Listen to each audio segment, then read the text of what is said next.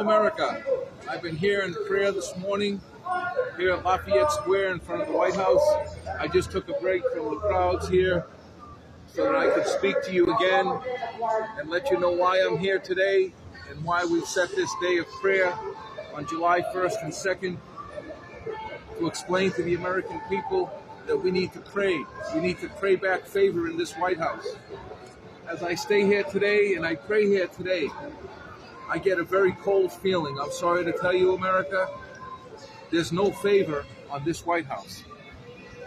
And you Christians, and Catholics, and believers in prayer, the Muslims, the Buddhists, the people of prayer that pray to God, although we know we have our own different religious activities pertaining to the Father, the Son, and the Holy Ghost, we only have one God. And we need to pray to God, everybody pray to God that America is restored again. Because without America, the rest of the world is over. America's been the pillar of strength for this country. The Declaration of Independence is why everybody comes here, but nobody remembers why they come here. The Constitution of the United States that was written by our founding fathers, they were written with discernment. I get people yelling at me and texting me, oh, separate God from politics. No, there's no separation from God in politics. Our founding fathers, George Washington, our leadership in this nation, our presidents in the beginning of our years before and our founding this nation, they spoke about God. They spoke about prayer. We've forgotten who we are in this country. I'm here praying. I'm using a bullhorn, although I'm quite fearful because the demonic powers in this front of this White House, the profanity being used is not being stopped by the police or by the president. The people are coming here in front of the White House, making it a trash house. And the demonic feeling of confusion. This place is supposed to be a sanctuary of peace. There's supposed to be a dome covering the White House. I'm afraid to even rebuke the devil. In the name of Jesus Christ, the blood of Jesus cover you, America. Cover you people of this Independence Day weekend. July 1st and 2nd, I prayed and prayed that the Lord show me the way so that I can show you the way. And we will be led by God. We the people. But if God's not in it, I'm not in it. And if God's not in it, you're not in it. Because if he forgets who we are, this is where we became who we are. Faithless, godless society of continued hogwash, attacking each other. Two parties, Republicans, Democrats, they don't mean nothing. Only God means something. It doesn't matter whether it's Joe Biden, our president now, and here in Washington they say Joe's got to go, or Donald Trump, and they say dump Trump, and then the candidates that are running, JFK Jr. talking about, the COVID vaccines. It's over. That's yesterday's news. You want to spend more money fairing the people, feeding them baloney. And then you get the Republican candidates in DeSantis yelling out, he's a babe in the woods. The other candidates aren't going against Trump.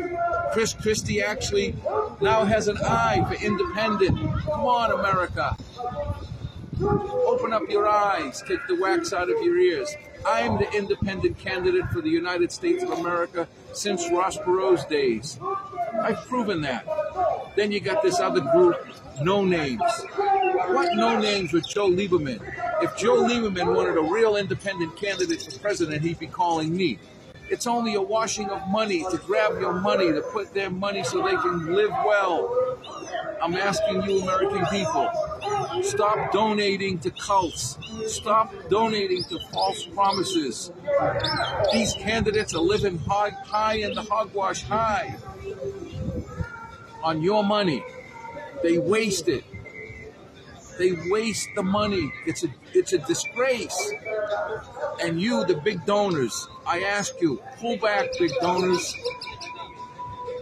Give a chance to a candidate that is real serious about reviving America's prayer again, reviving the favor on our nation, and praying and thanking God for our independence to Massachusetts in front of Paul Revere House. I took it through New Hampshire. I took it all the way up to Concord and all the way up to Vermont and Montpelier and Burlington, and then down to New York City in front of Washington, where he inaugurated himself. And then I moved down to Philadelphia. I campaigned in Philadelphia, where our nation and our government began, 1776, Independence Day. And I picked up this campaign here in Washington, D.C., to close the campaign touring of the East Coast of America. That Independence Day is exactly what it is, our independence. And when we moved from Philadelphia to Washington with George Washington, we made a commitment to our country as citizens. The founding fathers wrote a constitution that's not a river, it doesn't flow. But we, the people, are allowing politicians and presidents to continue to pick our pockets, to spend our money wastefully, foolishly. The problem with the debt in this country is threefold. One is the interference in going to war in foreign nations and interfering with foreign governments for the whim or the purpose of some presidential or some political party who wants to gain strength or occupy another nation. And tax and spend, tax and spend. This has been going on for 200 plus years. When are you going to have enough, America? America needs a president that's like you and for you, like me. So a vote for me is a vote for you, America. And then you have the third problem in this country, which is the most important problem. We've forgotten God. We've forgotten our Father. We left him out. Since the times of Ronald Reagan and Pryor and Jimmy Carter and John F. Kennedy, we forgot God. There's no more prayer in this White House. There's no more blessing on this White House. And the people here, I have to get out of the crowds because I'm concerned with my security. No, I'm not wearing a bulletproof vest. No, I don't have the security around. The media is not picking me up because they don't want to hear about God. I went in front of the Fox News with a party, but yet they will not dare call Daniel Imperato to sit in front of them because they know they'll get the truth from me. Not what the truth is that Donald Trump uses, and not what Ron DeSantis throws at you, and all the other candidates that are boneless and backless and phonies. They know that Danny Imperato will give you the truth. In that department, I do agree, at least with Chris Christie telling what he feels in his heart and soul is true. But I don't agree with him by now trying to bridge his gap as some independent. He was a New Jersey governor, and he failed his state too. So every time you vote for a politician, you're voting for failure because they just don't care about you. And you all thought, America, that Donald Trump was your candidate. Well, he was not the candidate for you. He was for him. And now you see that loud and clear.